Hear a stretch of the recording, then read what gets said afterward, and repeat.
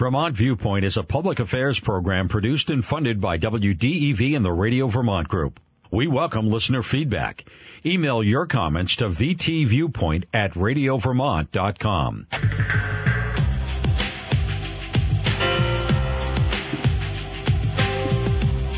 Welcome. It's Kevin Ellis, as always, on Friday, and you're listening to Vermont Viewpoint, the public affairs show where we try to explain Vermont and the nation and understand our politics, culture, and democracy on WDEV. And welcome to everyone listening on the radio and online at WDEV Radio and on the free WDEV Radio app. Today is Friday, July 21st, and we continue to focus on the floods that have wrecked so many of our communities. And we continue with the theme, what's next? What's next for all of us? Homeowners, business owners, government.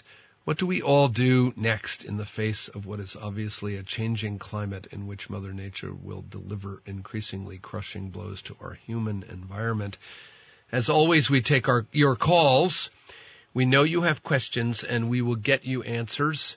The number to call is 802-244-1777, and we welcome your calls and your stories. The email is vtviewpoint@radiovermont.com.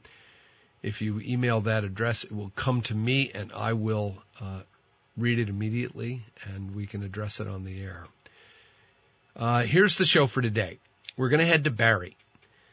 We're going to try to understand what happened there and discuss how people there were affected and what they are doing to clean up. We'll be joined by Barre Mayor Jake Hemmerick at about the 9:10 hour. We're also going to talk to 7 Days reporter Courtney Lambden, who spent basically the entire flood period in Barre, much of it at Bob Nelson's hardware right there on Main Street. So we'll talk to Courtney as well. At 10:30, at 10 o'clock, we'll go to Washington, D.C. and have our weekly talk with Bob Ney, our Washington, D.C. correspondent, about all things D.C. And at 10:30, we'll open the phones. We'll talk about news. We'll talk about where you can donate. We'll talk about what Bernie, Senator Peter Welch, and Representative Becca Balint are doing in Washington. So a lot and at 11, Governor Phil Scott will give another one of his flood briefings. We will, of course, carry it live here on WDEV. So a lot to get to today, but first, a Friday essay. The floodwaters have receded. Basements are, for the most part, empty. The sun is out, and we are breathing a bit. The adrenaline rush of the first week of flood rescue and helping has come to an end, and now we are on to the harsh reality of what comes next. Remember last week, Vermont Strong? We rushed downtown, picked out our favorite shop where we buy our books, our tools, our coffee. We put on boots and gloves and started ripping. Then we went to the basement for the foulest of work. 3 feet of water, everything a toxic, disgusting mess. But the work was done. Store owners, many having experienced Hurricane Irene in 2011, some going through the flood of 92, worked alongside. There was no plan, no system in place, just folks pulling together, saving their community. That was the easy part. The decisions were fairly simple, whether to rip out the shelf, how to get the cooler out the back door. It didn't matter whether you were a certified plumber or had any skill. You just pitched in. And as I said, now comes the hard part. How do you pay for all this cleanup, dry out, and repair? How do you pay rent? Who pays that bill, the landlord or the business owner? How do you pay for staff, which has now become your cleanup crew? Where is FEMA? What are Bernie, Welch, and Balint doing? The governor is having weekly press conferences, actually daily press conferences, and issuing updates. But where is the cavalry? The garbage has been on the sidewalk for a week. In New Orleans, for Hurricane Katrina, there was a tall, strong-looking, in-charge Army guy at the airport who eventually took control of all rescue operations. That person is not here. I spoke to 5 business owners this week about the ultimate question. Do you rebuild? Here are some of the answers. I can't even get the landlord to answer the phone. Why would you rebuild a business when you know this will just happen again and soon? We need to move this city. This is insane, to have the state capitol at the intersection of two rivers. As I said, the adrenaline rush of the first week is gone. Downtown Montpelier is deserted, save for the trucks, the hum of generators, and assorted insurance adjusters, FEMA folks, and business owners. The heroes of the first week have gone back to work and their lives. The despair on the faces of the business owners is real and deep. One landlord approached his tenant in a parking lot and asked, "Are you okay?" She paused, a deep, uncomfortable, desperate, exhausted look that said, "I just don't know." And she went back to shoving stuff into her Subaru. As always with disasters, there's a big gap between what is happening in real life and what the political system delivers. Peter Walk explained that gap on Vermont Viewpoint this week. He's a former top environmental official in New York and for Governor Scott here in Vermont, and a Navy vet who knows disasters. He said governments are well suited to take care of long-term problems, but not so good at the immediate. He was volunteering for the immediate: water, bleach, food, socks, a friendly face, ripping out soaked sheetrock. In the immediate, downtown Montpelier and the many other towns that have been devastated, Johnson, Londonderry, Richmond, Morrisville, Barre, are starting to wonder about their future. Their business owners will dig out, but then they need cash. Not a loan. They need cash right now to pay staff, rent, buy equipment, not to mention pay themselves so they can make a rent payment or a mortgage payment on their own homes. We now have several funds to raise that money. We will keep talking about them on this radio show and listing them on websites and social media. Please give and keep giving. Otherwise, that lovely golden Capitol dome that everybody loves so much, that symbol of small d democracy here in Vermont, is very endangered. We'll be right back. We're back. It's WDEV. It's Vermont Viewpoint. I'm your host, Kevin Ellis. We'll take your calls throughout the day, as we always do, 244-1777. But first, we're going to go to Barre. We've spent a lot of time talking about Montpelier, but we need to go spend some time in Barre. And our first guest to do that, to help us do that, is the mayor of Barre, Jake Hemmerick. Mayor, welcome to the show. Kevin, thank you so much for having me, and thank you for covering Barre. And I understand you have Courtney Lambden on the show, too. You couldn't have a better journalist. I tried to get Bob Nelson, but he's a little busy. Yeah, he is. I stopped into the shop the other day, pick up some spray bottles, and yeah, he's got his hands full. So let's, well, first of all, Jake, where do we find you today? Are you on your bike riding around town? Are you at your day job, or where are you? No, I'm in my dining room right now. Okay. It's keeping track of things. But I did do an interview with NBC5 this morning. The rain's coming down. The team's really watching the weather as it comes in, and as they continue to assess damage and keep an eye on the 14 landslides that we've seen around the city. So can we go back to the beginning? This, in Montpelier, the confluence of two rivers, etc. But things were a little different in Barre. What actually happened?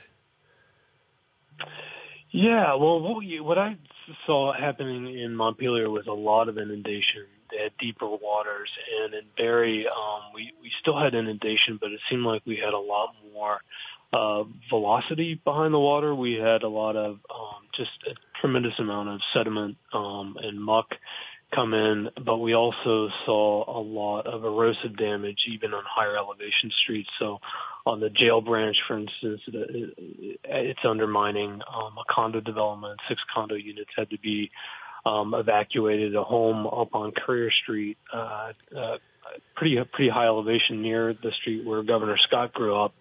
A house had to be evacuated and washing out streets. So not only did we get the inundation, but we got a ton of erosive damage to streets and homes. I just read an essay that I wrote, and I'm walking the streets of Montpelier every day, and these store owners are really, you can see the despair on their faces, and I know, it's like the phase one has kind of come to an end where people join in, they're mucking out basements, etc. The adrenaline's pumping, and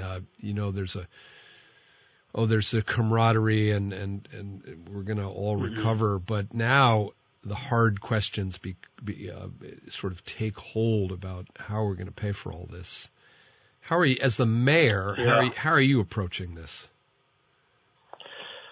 Well, I think your point about just processing all that's happening is a good one, and some people are moving into that recovery phase, and how do we move forward? How do we pay for it? But I don't think we can gloss over that there's still a lot of response happening. We have 100 homes that have been red or yellow tagged. We have people still waiting for pump outs. I heard from a board member of the old Socialist Labor Hall on Grand Street still waiting for a pump out, waiting for the fuel remediation. As we know, rain's continuing today. We have apartments without power, many buildings without power. At the same time, we have businesses that are starting to reopen. Pearl Street Pizza's reopened.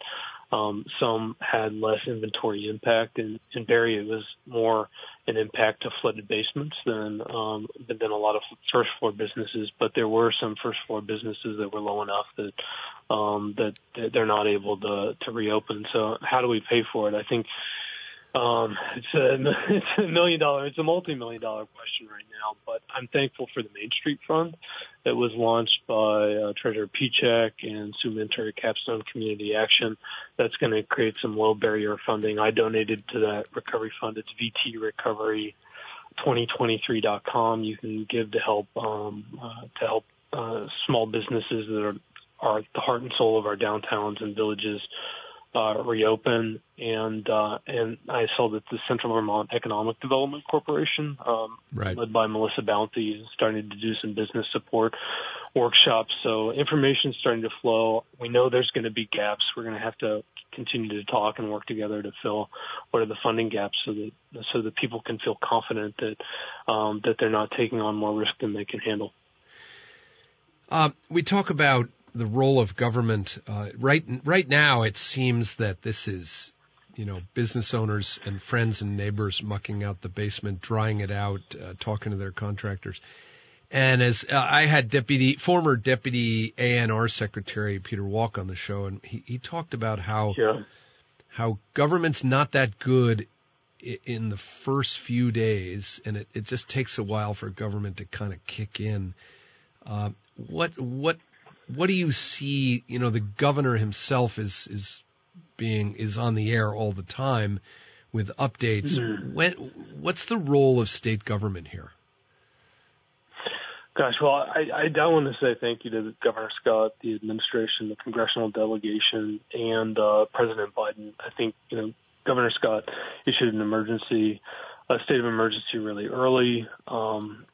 And I know they're doing everything they can to help Vermont recover, and we're going to need their help and partnership. You mentioned that Peter Walker, I respect a great deal, said that governments may not be as great in the initial response, and also tend to be better at longer term things. And I kind of think that government's better in that midterm. It's designed to be responsive, and we've seen that governments have had a really hard time dealing with the long-term impacts of climate change. And the reality is that we know that these storms are going to continue to come, and we need to adapt to withstand the climate crisis. So what's next, or what can government do? I think in the immediate, we need the experts that just aren't lodged in local government. We need geologists. We need structural engineers.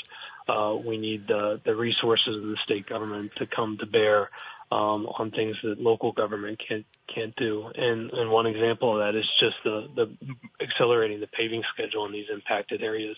The city of Barre just put in its own money to pave a state highway that was so worn out because we were just fearful that it couldn't hold up into the next paving cycle of 2027, and we get about $150,000 of state highway aid to maintain 50 miles of road.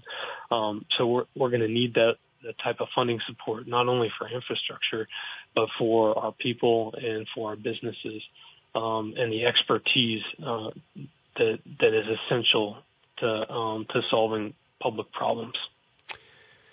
So you've touched on, I think paving is a great analogy, because I'm hearing nationally and even locally from people who are saying, you cannot rebuild these communities in these places. And my mind goes to the Netherlands, where they have figured this out. It seems to me we need some very large brains who have been through this kind of thing before to help us. I mean, maybe the governor should appoint a special commission chaired by smart people, staffed by smart people, and we hire a consultant from the Netherlands to tell us how to let this water flow into wetlands, sluice through basements, never put electrical downstairs anymore, and start thinking about ways. I mean, it's all about resilience and adaptation, it seems to me, at this point. And if we just pave back over what we have, aren't we just asking for it? Yeah, Kevin, I think that's an excellent point, and it's when I think we can't immediately divest. We have to have a long-term strategy, like from places that are built up and where people have homes, but we need to have a more long-term plan and thinking about the ecosystem services across the landscape, and that means better governance, better travelways, better infrastructure, better greenways, waterways. So, and we have 251 municipalities. So much planning happens at a hyper-local level, but we need to get to the statewide level planning. And there's so much smart planning happening in places like the Netherlands that have to make the most of wetlands and ecosystem services and floodplains and riparian buffers, while at the same time making space for safe homes, safe businesses, and if they can't be completely flood safe, we need to start making places more flood ready. And an example of that might be just let's get the utilities out of the cellar. Let's elevate the foundation a little bit more, so that way the costs and impacts next time a flood happens, we're a little bit more ready. And so much of our focus has been on decarbonization. It's a really important strategy, but we need to get very serious about the built environment, how we build our communities, and it's got to be smarter than building back what we have now. We got to build back better. Yeah, and now exactly. Okay, so Mr. Mayor, tell us where you are right now in the clean out, the muck out, on that band from sort of muck out to recovery. I know the Barre Auditorium was opened. I'm the chair of the board at Down Street Housing, and we had to relocate some people from Montpelier to the Aud. Is the Aud open right now as a shelter? Oh, it is. It is open, and they have capacity. The numbers go up and down. The Multi-Agency Resource Center reopened this morning at 9 a.m. It's a place to get food, water, supplies, meet federal and state agencies for assistance and recovery. We know there are, a lot of people who will be able to navigate those systems on their own, but there are a lot of people that need somebody to walk them through. And in addition to the Red Cross, we have a ton of the people from the faith community helping people. The Rainbow Bridge Community Center has stepped up in an unbelievable way for neighbor-to-neighbor, people-powered assistance, connecting resources to needs at the grassroots level. So that's happening across the city, and I couldn't be prouder of the city and everybody that's pulling together to make sure that the people are safe and supported. Give us a highlight, a story of inspiration to boost people's spirits. What you're riding your bike around. I'm a fan of your Instagram feed, so you give us a tour pretty much every day. Tell us what's going on the ground. Tell us some stories. Well, I just fielded a phone call yesterday from a resident on the north side of Barre, North Barre, and she is just feeling exhausted, stressed, telling me about the difficulties of trying to find the right contractor to get fuel oil out of her basement, not knowing what's next, not knowing if she can afford what's going to be required, and but at the same time, just making time to touch. I'm sorry. She was so strong and sharing what was going on and taking time and thanking me. I've had a lot of conversations like that, biking around the city, talking to people, giving hugs. Yeah. So we're still there. We're still there. We have not emerged into, we're putting in new floors and new walls. We're still in that. No, I think so. Well, some people are getting into that phase, and then some people are. 2 days ago, I was talking with her, helping clean out a basement, and there was a resident who was trying to sort through some of her precious keepsakes that were in her basement, things that are from her grandmother and from her kids, and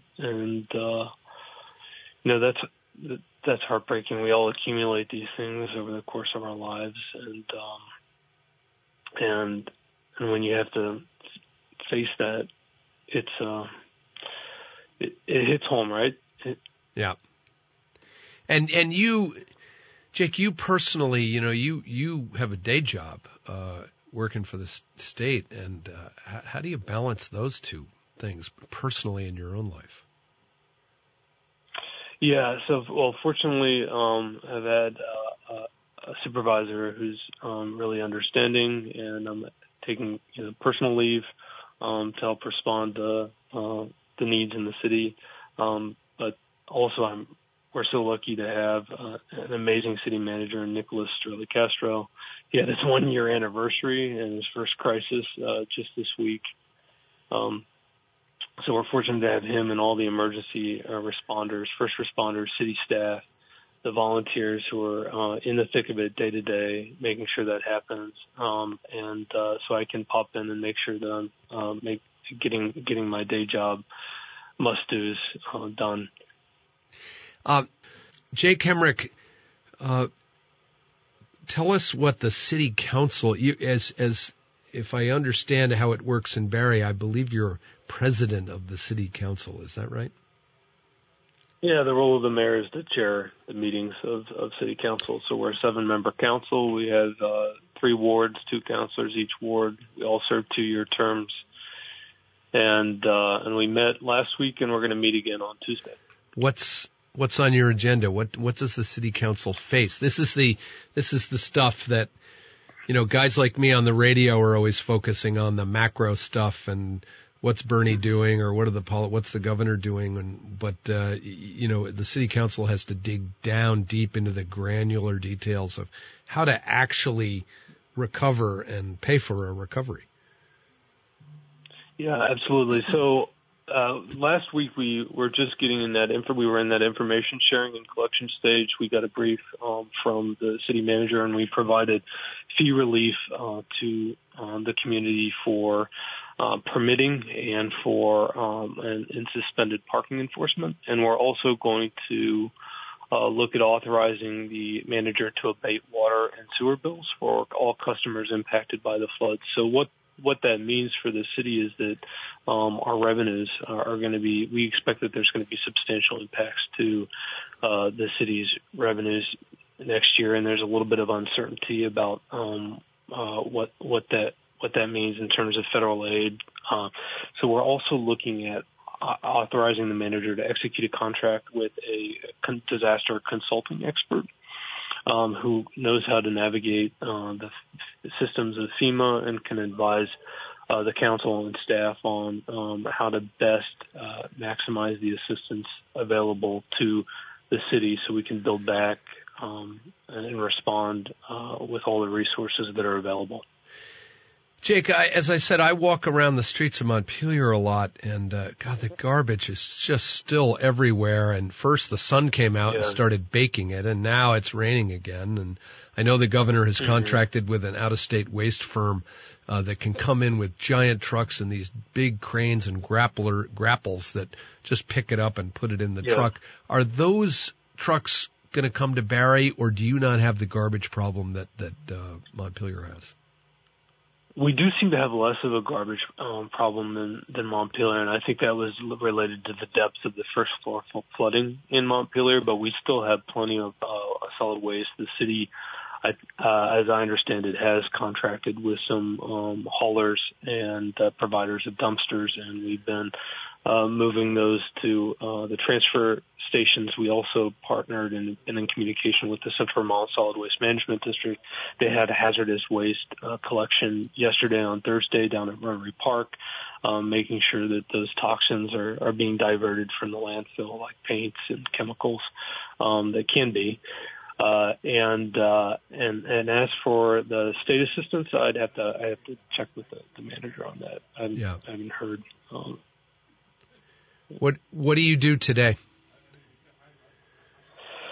Today I've been just continuing to stay on top of communication. We're getting ready for a FEMA open house next week. So that's going to be Monday at July 24th from 5 to 7 in the Opera House. And so we're going to have FEMA there. It'll be a great way to get a pulse on how the intergovernmental assistance is working and the questions that people are experiencing on the ground level.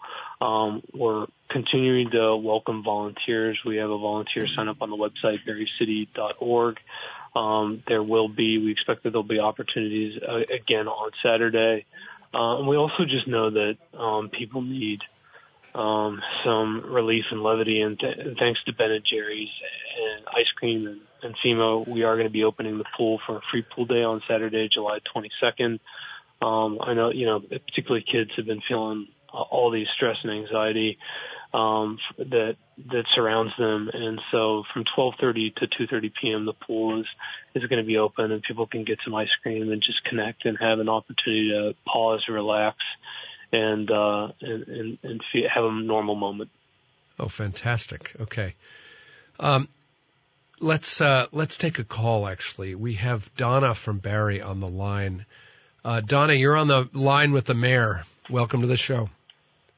Thank you. I'm just wondering if the mayor is going to come down to downtown Barre and visit all the different businesses. We haven't seen him around. Oh, yeah. Which business are you at, Donna? Because I've been down multiple times. I prefer not to say. Yeah. Okay. All right. Well, I'd be happy. Well, if you want me to stop in, it'd be that. Let me know where you are, and I'll get down there. But I've been downtown nearly every day and have stopped in many businesses. So. Oh, yeah. I don't even. I mean, not to be rude, but I don't even know what you look like. I don't know if I even recognize you, but I just. Yeah, well, you're more than welcome. My picture's on the website, and my phone number is there. My home address is there. Very accessible. So feel free to text or call or email, and you can catch my face there, so you can recognize me when I'm downtown. Okay. Thank you, Donna. Thanks for the call. You're welcome. Jake, this literally. You must have a document on your computer that sort of lists all the tasks that are in front of you and in front of the city and the city council. How do you keep it all straight?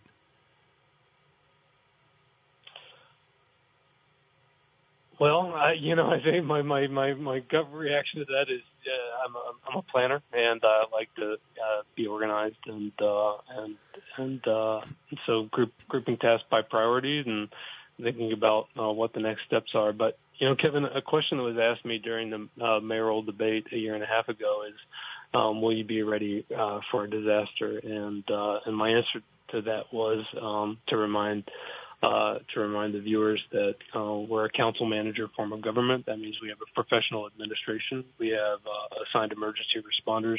My job is to chair the council and to be supportive of staff, and also hold the staff accountable and make sure that the government's working. So, that's what we're going to be doing on Tuesday night at the city council meeting is working with them to make sure that they have the resources they need to do their job, because the city staff is just amazing. They've been digging deep. They've been working hard.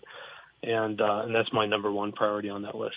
Do you think that system, because we have that system in Montpelier, and I sometimes wonder whether that system works anymore.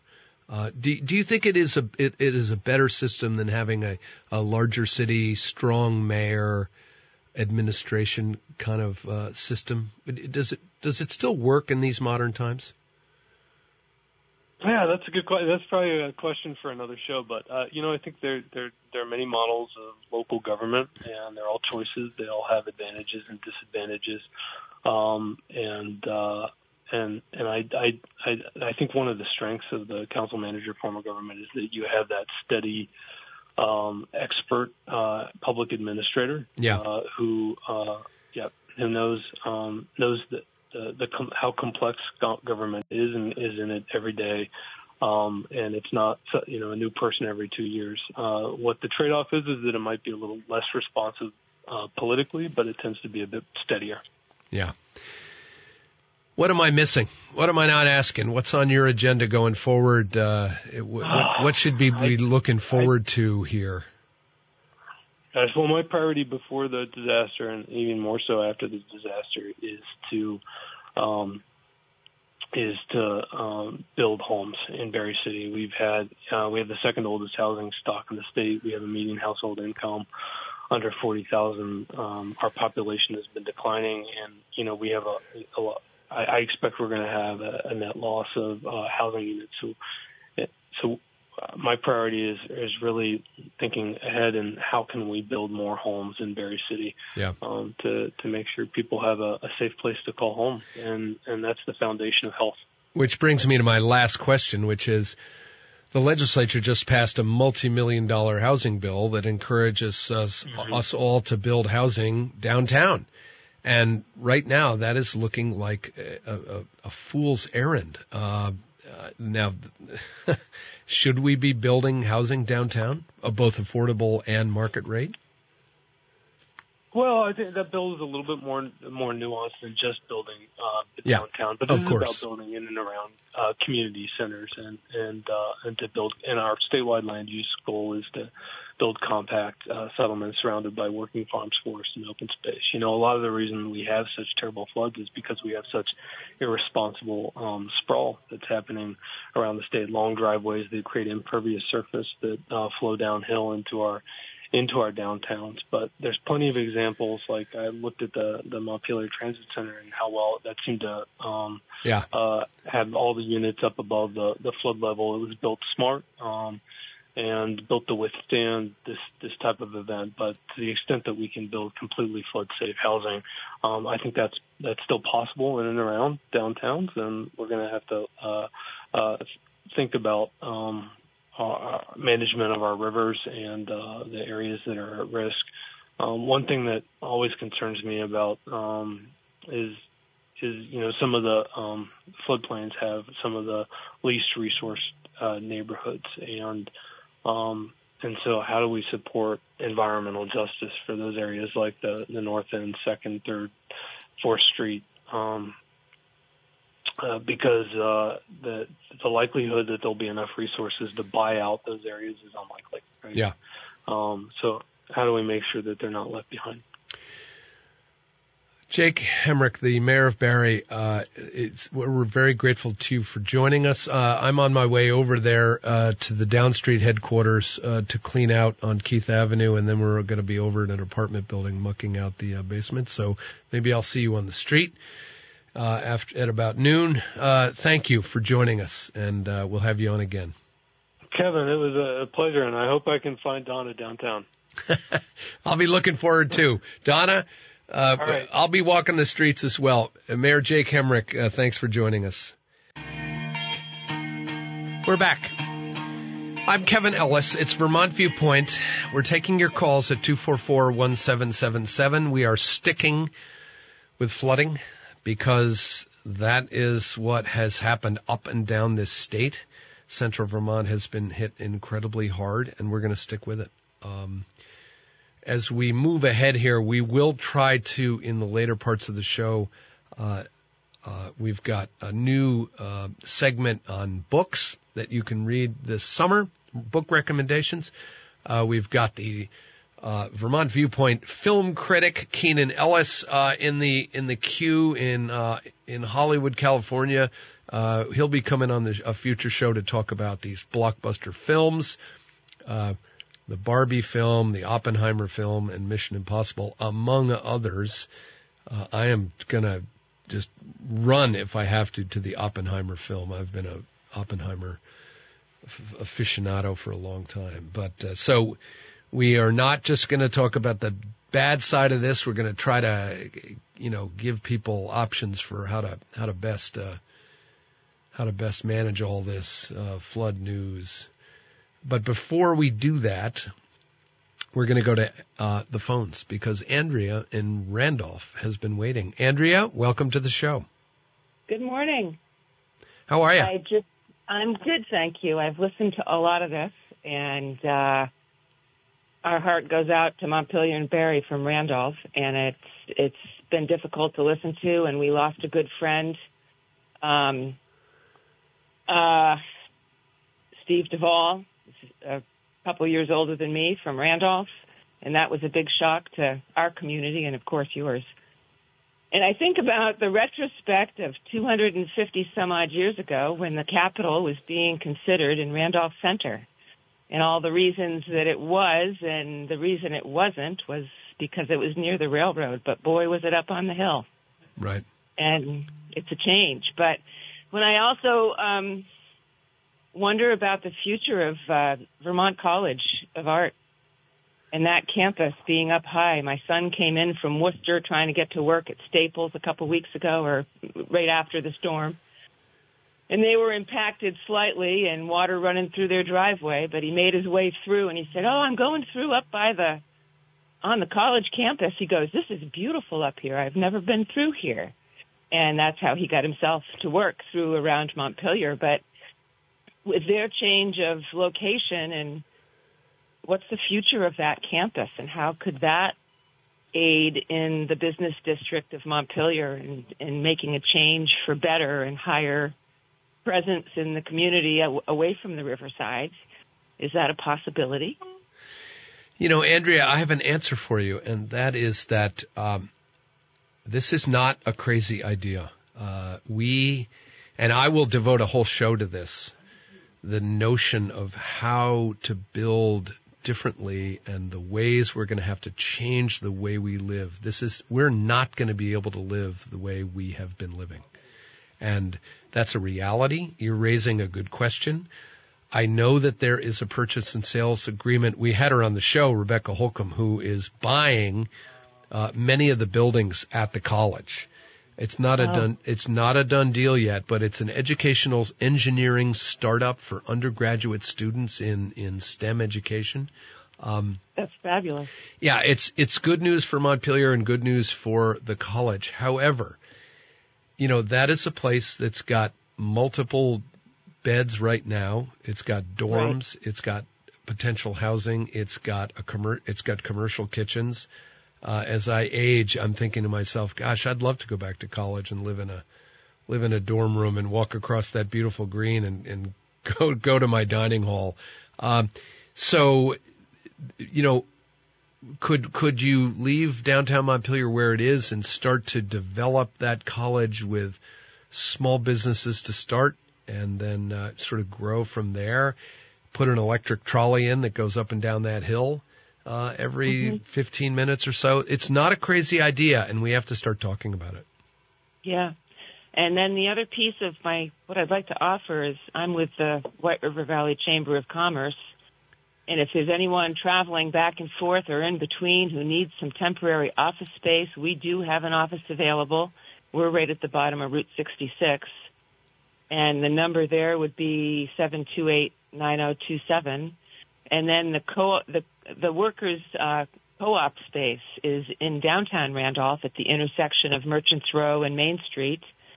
And I just talked to Lucas Ward. He and Rebecca, his wife, own the building. They're the Red Door Jewelry Store on the ground level, but they have 7 empty suites right now. If there's someone who needs an office that can't work remotely from home and needs professional space, reach out to them. They're at 802-728-9027.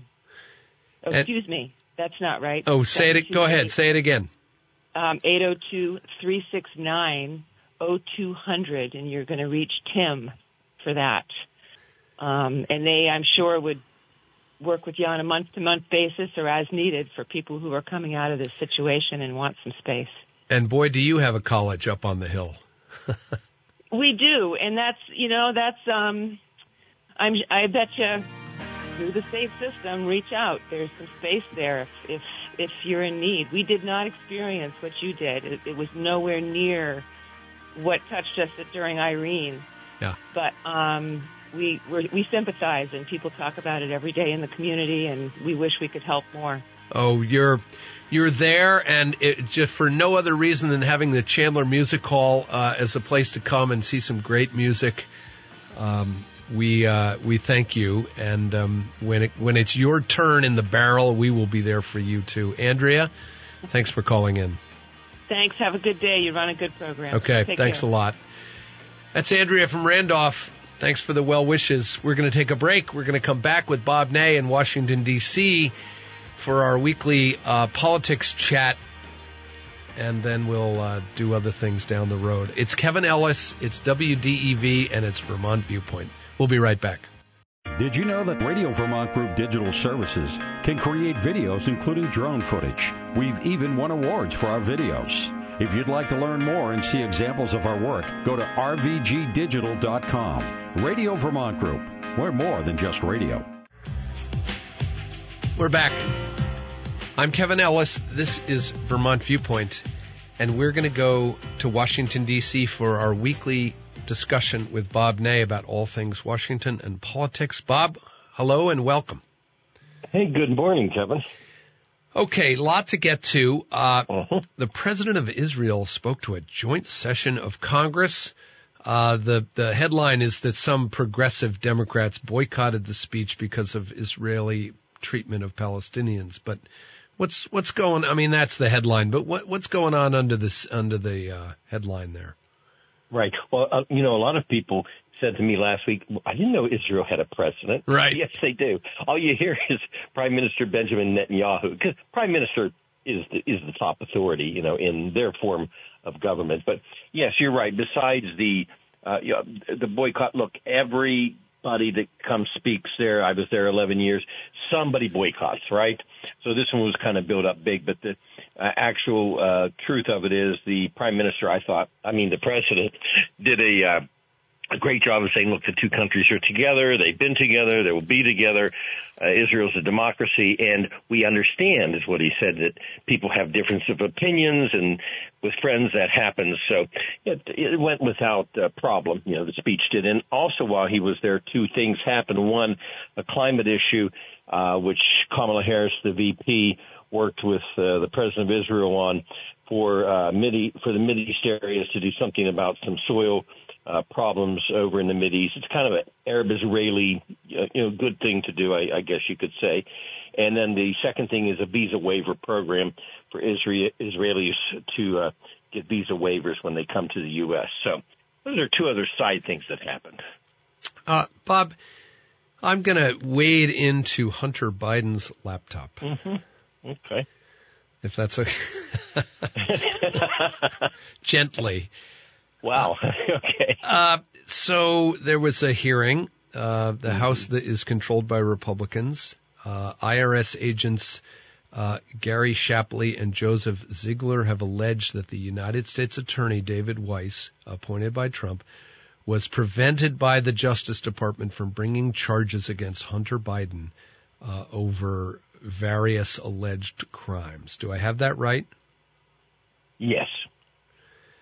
So, yes. And Weiss, the U.S. Attorney, denies that happened.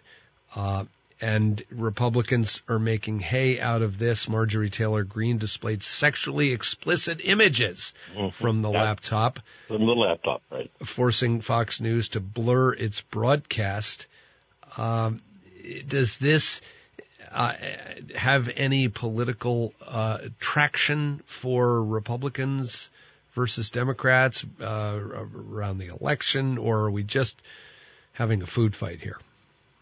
Well, it's a little bit beyond the food fight. The traction isn't huge, but here's I think what happened with it. And they put up that picture of Hunter, and then they put up Rudy Giuliani with his hair dye running. And I thought, okay, both sides, enough theatrics. But the actual whistleblower's testimony got a lot more traction than some of the past allegations with Hunter Biden, and with him sitting there and his father supposedly in the room, et cetera. Yeah. And he's talking to the officials overseas. So that in itself has been not a traction factor, but the whistleblower got a bit of something. Now, what was interesting, too, was the two witnesses, because they're not just like fly-by-nights. They've had some history there with the IRS. And Joseph Ziegler was very interesting because, ironically, when a lot of the issues came up about Hunter Biden and nothing happened on taxes a few years back, Trump's people alluded to the fact that Ziegler was a Democrat and was helping Hunter Biden. Ironically, Ziegler said that he was Democrat. He is gay, and the fact is that he, basically was inferring he would vote for, Democrats or Biden, but he actually was against the supposed light treatment that Hunter Biden got. So I think with these two witnesses, this has some traction. Now, as far as the plea deal, I believe that most people would feel that Hunter Biden didn't get a slap on the hand. He got a handshake. If anybody out there, I think, in this country that doesn't pay their taxes, they're not going to get charged probably a misdemeanor. And if you had a gun issue, and I think I related on your show once about a guy in prison that I personally knew that got a year for having the same type of offense that Hunter Biden did with the gun. So I believe that, if anything, the whistleblowers points out the kind of sweet deal that Hunter Biden got from the government. Now, how much further this goes, I don't know. If the Republicans, they can break into the fact that they have some form of concrete proof that somebody above these two whistleblowers absolutely did act, if they find an email or something, act to downplay this case, then it's going to have a little bit more traction. But for right now, the plea deal, in my opinion, to answer your question, Kevin, politically, the plea deal kind of got everything out of the way before the 2024 elections for Biden. Bob, we've talked about this before, and you've been in the White House. I've said this many times before on this show and elsewhere. I cannot understand why, when Joe Biden was the vice president of the United States and Barack Obama was the president, when Hunter Biden was in the midst of drug addiction and alcoholism and all of his troubles, and agrees to go on the board of a Ukrainian energy company and being paid millions of dollars, why his father did not pull him into his house and say, you are not doing this, or at least the White House chief of staff. Why, I know everyone's all human, but, you got to ask why Barack Obama's chief of staff didn't intercede here. Absolutely, because everybody knew about the drug addiction. Look, I'm in recovery. It'll be 17 years this September. And so, I lay that right out front. Congrats. And thanks. It's one day at a time, as we all know. But thank you. But I sponsored people, And I've also seen cases, we had a football player in Ohio, and they said, well, he was in rehab 30 days, everything's cool, and it wasn't cool. People need treatment. And so there's two things, and I've got to agree with you. Nobody really points this out like you have enough. One, they knew his situation. They knew the addiction. So why did not somebody step in from the White House level, from Obama's level, and say, this isn't going to happen. It's not going to lead to a good thing. But the other important thing is, too, and I know you can't make things happen, but interventions could happen. He could be, told, you're not going on that board. You're not going to do these things. You need to clean up, et cetera, and then get some long-term recovery. Because the question I have now is, about the recovery. I hope it's, long-term recovery with regular recovery meetings, et cetera. So I think, yes, you're right. Those two issues have been somehow lost as to how that progressed like it did. Yeah. It's just, there's no excuse for it. Okay. Where are we with former President Trump? There is news about this investigation of the documents, that is advancing. Yes, it clearly looks, when you get a target letter, and, been there, done it, and Yep. when you get a target letter, it tells your lawyers, something's coming. Highly unusual if you get a target letter and nothing happens. So that means potential indictment on January the 6th. Now, Smith, the special prosecutor, I would assume would have to have some brand new undisclosed evidence, because we all know for the last 2.5 years what was said, what was done, and the Justice Department itself didn't move on anything. So with Smith as a special prosecutor, I would assume he's going to have to bring up, something new. I would fully expect a barrage of charges will be coming, with this. Now, the political problem Trump has, and I also went through this. This is went through this day for me. I know I sound like that, but when I got into problems and hired lawyers, my campaign account just drained. And when it drains, you have trouble running again and you get weakened. There's a whole cycle there. Sure. And Trump is starting to drain basically his campaign account, with, in his case, 17 million here, 14 million there. So, and if, let's say, Georgia moves on former President Trump or any of his former staff, then again, it becomes a legal matter where the former president tries to balance being a candidate and going to court and, spending campaign money that he would want to spend on the airwaves. So it's becoming a very, very complicated problem, I think, politically for former President Trump. And Republicans, I would think, because he's the front runner, and Ron DeSantis, the governor of Florida, seems to be dropping. I mean, look, it's way early here. Right, and, we've never been down this road. It's going to be fascinating. It is. And, I look as a former candidate, I'm trying to think, if I was running for Congress now, how do you sidestep all of this, everything, and get your mantra, your message to the voters, balance the nation's budget, education, on and on. How do you do that when, we are living in kind of one of the most unique campaign times, I'll call it, in modern American history. Yeah. So I think for the candidates, it's going to be a real, kind of a semi-political mess. But let's see how, of course, it shakes out in 2024 in the beginning, and who's really going to be the candidates. Bob Ney, as always, you bring great wisdom. Thank you for joining us, and we look forward to seeing you next week. Thank you. Bye-bye. Okay. We're going to take a break. Bob Ney's just great. Oh, I love that. Love that visit every week. We're going to come back with Courtney Lambden of 7 Days right after the break. I'm Kevin Ellis. You're listening to Vermont Viewpoint. We're back. I'm Kevin Ellis. It's Vermont Viewpoint on WDEV, and we welcome Courtney Lambden to the phone. She's from 7 Days, and thank you for coming. We appreciate it. How are you? I'm well. How are you? Oh, we're surviving.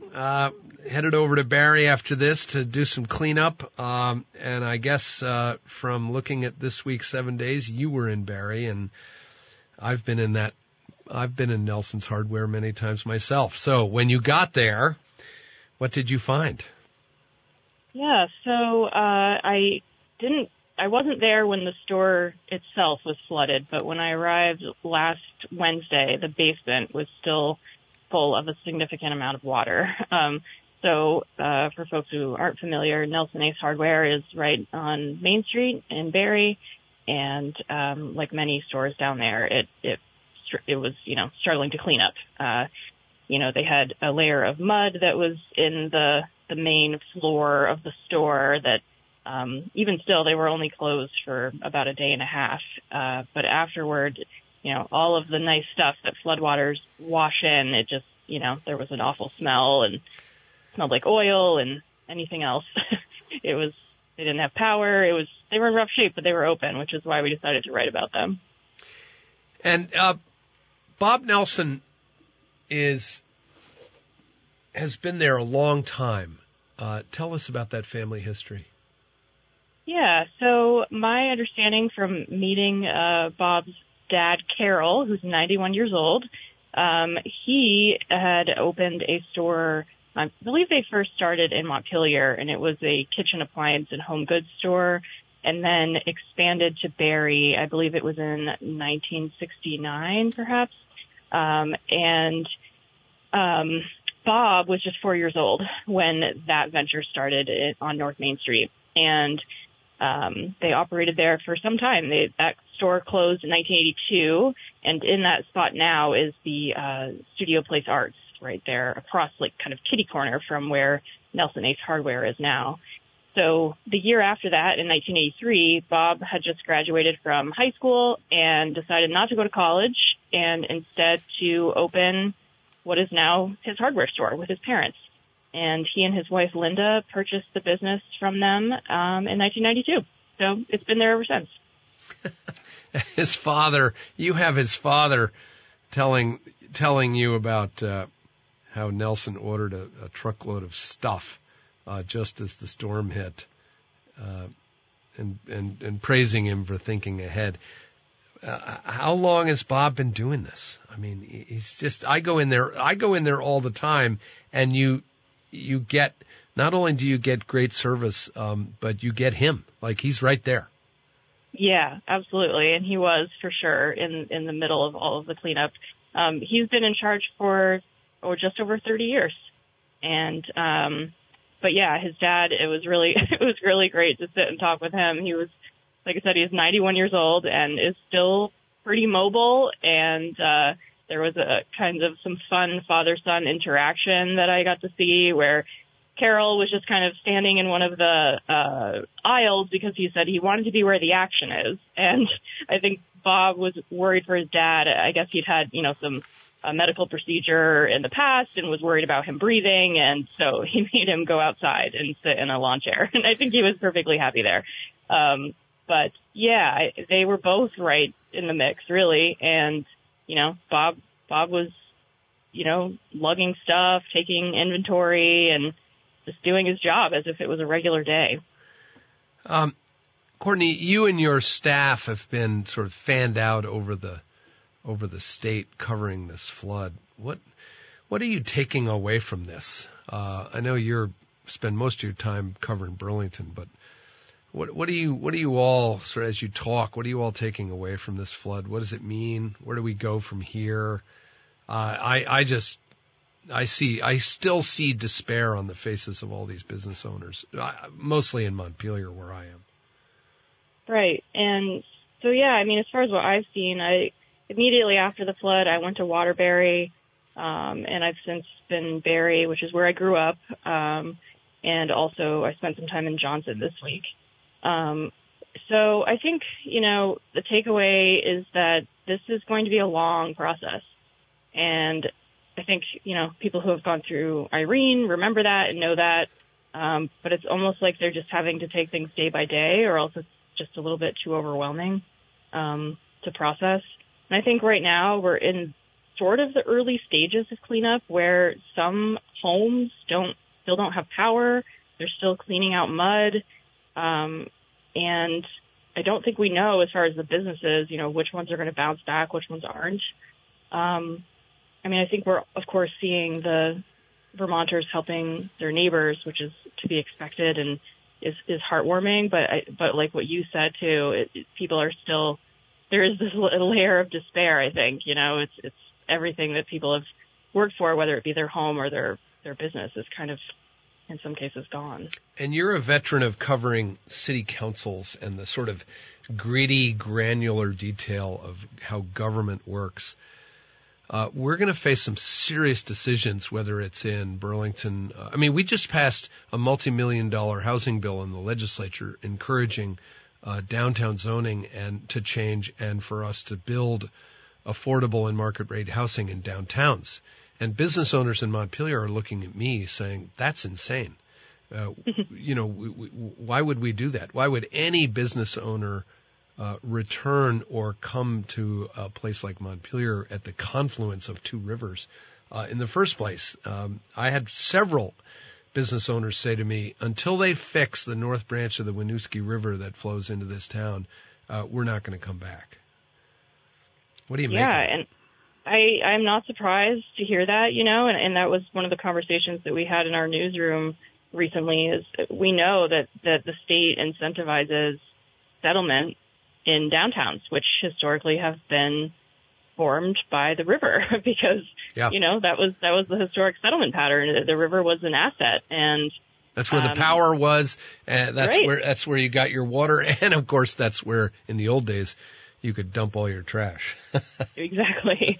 So it's not surprising. I think that's true of many downtowns, not just in Vermont, but I don't really know if this is going to be a point in time where people are questioning that. And Vermont does this and incentivizes it so that we don't have sprawl. That's always been something that Vermont, we don't want that. We don't want everything to look like, and no offense, Shelburne Road, Williston Road.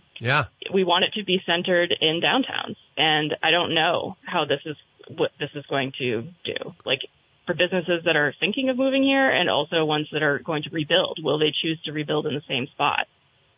We don't know. And let me ask you a question. Where do those decisions take place? I was thinking this morning of the Netherlands, which exists beneath sea level, and you've got to believe that the governor should appoint a special commission, hire consultants from the Netherlands who have done this to figure this out. I'm not sure we can figure this out at the select board level in Wilmington, Vermont, or at the city council in Barre. I'm not sure we have the expertise. No, I don't think so either. And at the same time, I think there is, some pressure to make decisions without necessarily waiting for those types of longer range studies or to find those experts or whatever. Like, people may want to rebuild quickly, like they're losing all these restaurants and things that I saw in Barre. It's like they're all rushing to reopen so that they can recoup some of their losses, and are saying, come support us. The best thing you can do to support us is to come eat here or whatever. Yeah. So they probably don't want to hear the let's wait and see sort of decisions. But I think you're right. I think, these are going to be some big conversations that the state needs to have.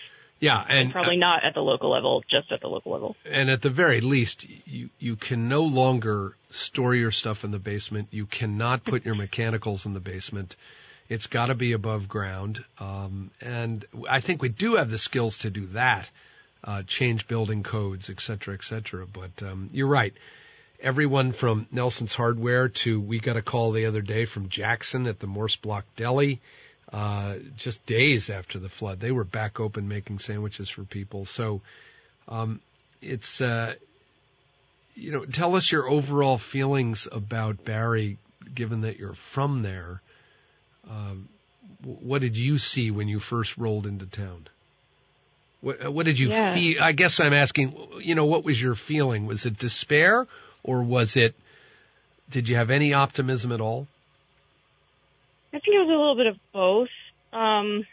Firstly, by the time I could get to Barre, because of course, like, the interstate was closed, and I live in South Burlington, so it wasn't a direct route. A lot of Route 2 was closed, and the other ways of getting there. So by the time I arrived, most of the streets were reopened, And of course, I've lived here my whole life. So I saw Irene, and I saw, actually the spring flooding before Irene that did a lot of damage as well, that same year.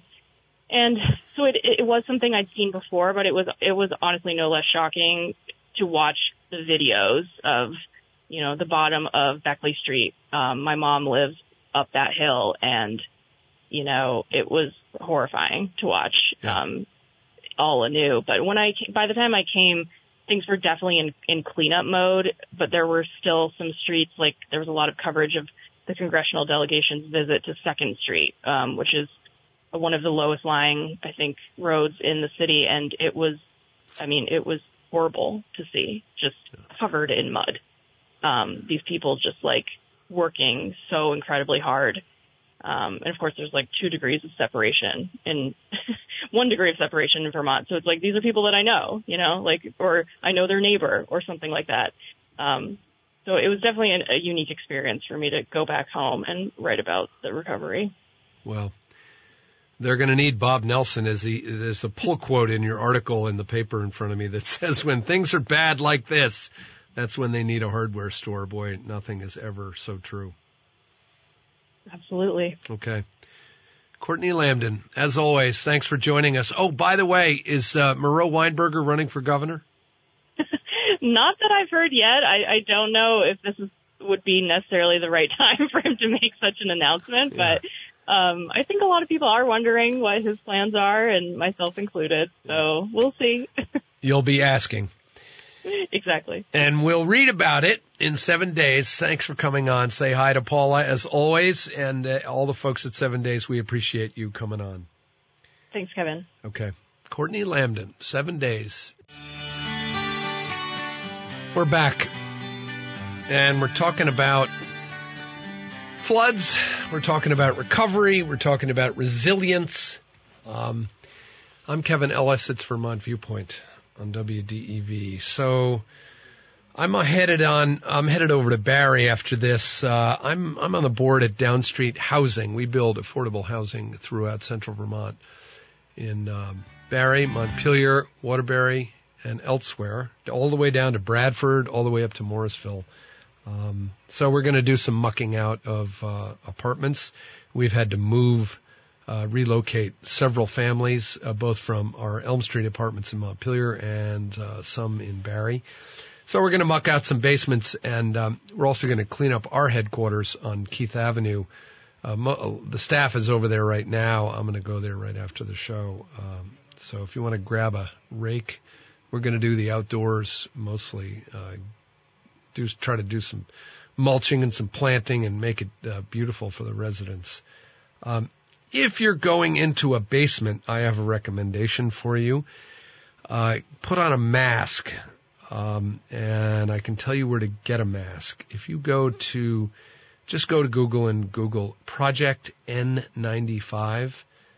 My friend Ann Miller runs that. She's a 100% volunteer. She lives in Essex, and ever since the pandemic started, she stood up this nonprofit mask organization called Project N95. You can get all sorts of masks there, and I've had Ann on the show, but there's a contact button, and you can get them at a great price. Don't go into these basements as we continue to clean up. It's filled with toxic chemicals, oil, gasoline, and everything. Think printer cartridge, toner, all the things that make our modern life possible. Well, it's all in the water in that basement. And now it's been pumped out onto the street, and it's in our waterways. It's on the street as mud. That mud is going to start drying out after the latest rain. It's in the garbage that's on the sidewalks that's slowly being picked up. So even the air we're breathing out there right now, as far as I can see, in my email I'm getting complaints from residents of Montpelier saying, why isn't the health department taking readings and measuring how bad the air is? It's an issue. So get a mask. And if you need to, you can get them. You know, I know there is debate out there about whether masks work. I have a friendly disagreement with a friend who said that masks are worthless, and he didn't wear one the entire pandemic. I do believe, personally, that an N95, that a high-quality United States government-approved, NIOSH-approved N95 is a mask that works, and you can get it with ear loops, or you can get them the straps around your head. Go to Project N95, and my friend Ann will help you out. She's the best there is. Okay, donations. Oh, by the way, our phones are open, 244-1777. You can call me, and if it's just a friendly voice you want, fine. If you want to tell me what's going on in your home or your business, great, we'll share it. If you have questions, we'll get you answers. We just want to be a place where the community can gather. We have all the latest news. The governor will be live on WDEV at 11 with his latest update. And I know you'll get a briefing from the Agency of Human Services Secretary Samuelson on the latest details. If you want to donate, here's how you can do it. If you want to donate to businesses directly, go to the Montpelier Alive website. If you want to donate to Montpelier only businesses, go to the Montpelier Alive website. That's montpelieralive.org, and click on the donate button. That money is going out the door right now. I'm on the advisory board. Nobody's getting any money. It's totally volunteer. My friend Patty Comline, who started this thing, came on the show to talk about it. And wait a minute, I just got that wrong. Sorry. Forget about what I just said. If you want to donate to Montpelier Alive, that will go to Montpelier businesses. That money is starting to go out the door. Those are Montpelier businesses only, montpelieralive.org. If you want to donate to a statewide fund, that's the Patty Comline Fund. It's called VTRecovery2023.com. That money will go out, is going out right now in the form of $2,500 grants. There will be larger grants as well, but they're trying to get that money completely out the door. As I said, all of this is being done by volunteers. In addition, if you want to contribute to the Vermont Community Foundation's Vermont Flood Response and Recovery Fund, go to vtfloodresponse.org. We had Dan Smith on the show, the CEO of the Community Foundation, talking about that. So there are 3 funds. I know Barry has a fund. I don't, and I don't have that website right now. I'll get it. And if you want to donate directly, now those contributions are tax deductible. If you give to Montpelier Alive, it's a nonprofit, so you'll get a tax deduction. If you want to donate directly to the Vermont Community Foundation's Vermont Flood Response and Recovery Fund, you'll get a tax donation. If you don't care about getting the tax deduction, you can go to the many GoFundMe campaigns that are going on right now and donate directly. You won't get a tax deduction, but that's a direct way to get money into the pockets of these business owners. For instance, the Savoy Theater, one of my favorites, where you can see non-Hollywood blockbusters, independent films, documentaries, etc. They have a GoFundMe campaign. Bear Pond Books, and all of the other downtown shops. Just Google your favorite shop, and whether it's Barre, Montpelier, Waterbury, if they are in trouble, they will have most of them will have a GoFundMe campaign that you can donate directly to, and I encourage you to do it. So with that, let's go to the phones, and we have Forbes in Corinth. Forbes, welcome to the show. Well, thank you. If I can speak to something that really affects all of us to the east of Barre, and that's Nelson's hardware store. Right. There's approximately 1,500 families that have to travel the most deplorable Route 302 into Barre from our region. And this is prior to the storm. That road was absolutely atrocious. But we do come over there, and they provide just about everything anybody would ever want. And I do hope that whatever Barre does or that region, that store is maintained, just for our sake. Well, Forbes, as a guy who used to live in the beautiful downtown South Washington, I'm well familiar, although we took 110 into Barre, but I spent a lot of time in Corinth and spent a lot of time on 302. And how is it right now, that road? Well, they've got it reopened, but even prior to the storm, it was absolutely unspeakable, atrocious how the state could ever allow a road that has such success to everything to the east and west. If you can go through 302 up through Barre and Montpelier, it's potholes. It's deplorable, and somebody really should be taking the task on that. Hey, Forbes, you're a frequent caller and a deep thinker about these issues. As we clean out the basements and start facing how to deal with these increasingly frequent flooding incidents, what do we do? If you're on the select board or you're the mayor of one of these cities, how do we just repave the roads and clean it out and get going again, or do we have to do something more drastic? Well, here's a classic case of the Corps of Army Engineers. Right.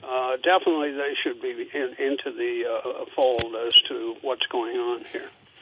And I would say you've got to do some stabilization or some relief aspects in case this happens again. But that would be a good resource, I would say. They have the tools, the expertise, everything else to be able to assess and look at that situation for us. Okay. Forbes, thank you. Be safe on Route 302. I feel your pain. we used to drive 110 every day from Chelsea all the way up to Montpelier, and it was some days I'd cut over through Williamstown, and other days I'd go through Barre, and not always a perfect road. Well, it was a point of actual danger. People were swapping lanes to miss mammoth potholes, cracks in the pavement. So it got down to a safety issue, not just your only personal destruction of your vehicles. Yeah. But it also hindered any business coming to Barre, which is always needed and has struggled. I just can't believe that anybody doesn't see that. Well, if anybody is going to survive this, it's going to be Bob Nelson at Nelson's Hardware. So thank you for calling. Well, we hope so. We're going to take a break, and we'll be back. Our phones are open, 244-1777. The email is VTViewpoint at radiovermont.com. If you want to come on the line with me, feel free to call in. I'm Kevin Ellis. It's Vermont Viewpoint on WDEV. We're back. I'm Kevin Ellis. Okay, I want to go back to the donations issue, because I kind of screwed up describing it for you. So flood relief resources, if you want to donate, just go to WDEVradio.com. It's all right there, okay? You've got the Vermont Community Foundation Flood Response and Recovery Fund. That's for all Vermonters impacted. The Vermont Main Street Recovery Fund. That supports businesses. Flooded Business Relief Fund in Central Vermont. The Montpelier Foundation, Montpelier Alive Business Flood Fund, that's Montpelier only. The Barre Area Development, Barre Community Fund, established by Barre Area Development to support small businesses, homeowners, and individuals across the Barre area. Vermont Flood Relief, a town-by-town list, okay? You can go there. And you'll get it all. For more information, you can also go to the Central Vermont Economic Development Corporation website, cvedc.org. But if you're in doubt, just go to wdevradio.com. Let's go to the phones. And, oh, my gosh, that could be my old buddy Meg Smith on the line. Meg, welcome to the show. Is that you? Do we have her? Yep. Meg? She is, Meg is the CEO of the Vermont Women's Fund, and we might have her. We might not. Oh, there she's going to call in again. Let's see if we can get her. Always high tech here at WDEV. I wanted to let you know about a couple of arts things while we wait for Meg to call back in. In Barre, to continue our theme of Barre, Studio Place Arts was not hit that badly by the flood, and Executive Director Sue Higbee says they'll be open on Wednesday, July 26th, and they will be open for their new show, You're Absolutely Spineless. Is in fact a group show featuring invertebrates, creatures that mostly thrive in wet or damp conditions. Not my cup of tea, but Studio Place Arts, boy, that's had a long run in downtown Barre, and great for them. So, do we have Meg Smith on the line? I think we do. Meg, are you on the line? Yes, Kevin. How are you doing? Meg, welcome to the show. How are you? Great, thanks. I just wanted to do a little shout-out for a woman-owned business in Montpelier, Bailey Road, that's been cleaning out its inventory and able to actually having a fundraiser, a sip-and shop at Bar Hill tonight to raise money, sell some wares, and raise money for restoration of her store. So that's at Bar Hill, 5 to 8. Sip and shop.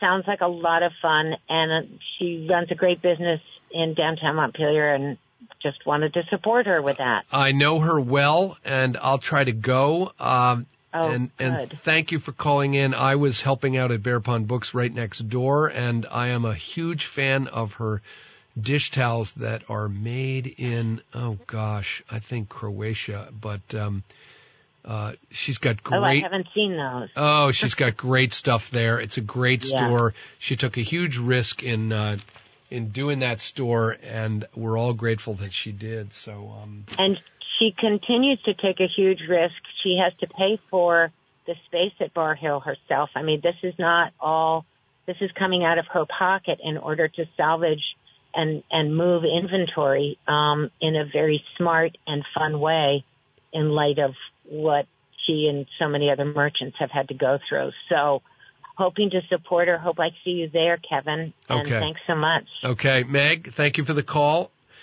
And we'll talk to you very soon. Charlie from Middlesex, you're on the line. We've got about 30 seconds before we got to sign off. So how are you? Hi, Kevin. Long time no see. Great show. I wanted to pick up on what Forbes said in respect to the Army Corps of Engineers. During this crisis, at the height of the crisis, we had concerns with 3 reservoirs, Molly Lake, Molly Pond, the Waterbury Reservoir, and the Wrightsville Reservoir. 2 of those 3 were built by Army Corps of Engineers under the New Deal. This and the other was God, talk about sublime luck. Molly was finished just before 27 flood. And those 3, and of course, 84 people died in the 27 flood. I understand 1 person has died in this flood.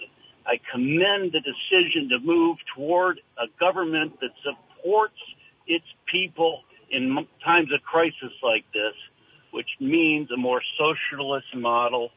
I'm delighted to see that my town of Middlesex, although it doesn't have the authority to do so, is going to collect trash on behalf of its citizens, as other towns are. All a socialist move to which we need to go. And that's my diatribe. Okay. Good luck. Diatribes are always welcome here on Vermont Viewpoint. Charlie, thank you for joining us. We've got to go. I got to get over to Barre to do some cleanup. That's our show for today. This show becomes a podcast at WDEVradio.com. And, of course, you can listen live to the show anytime. I am here Wednesdays and Fridays. I will be back on Monday filling in for Brad. And Montpelier landlord Tim Heaney is going to be joining us, among others. You can find me at kevinkellis.com, where you can subscribe to my weekly newsletter called Conflict of Interest. My podcast, Conflict of Interest, examines the issues we deal with on this show. As I said, I will be back Monday, so please tune in. We'll continue talking about the flooding, the recovery, and what we need to do to survive. As always, we'll talk politics in Vermont and the nation, my garden, my basement, and everything else on my mind and yours. I'm already getting ready for winter. Our show is produced by me, engineered by and made possible by Danny McGivergan and all the folks at WDEV, including the great Greg Titus, who filled in for Danny today at the soundboard. He and I don't speak exactly the same language as Danny, but we got through. I'm Kevin Ellis. We'll see you right back here on Monday, live radio on the Friendly Pioneer WDEV.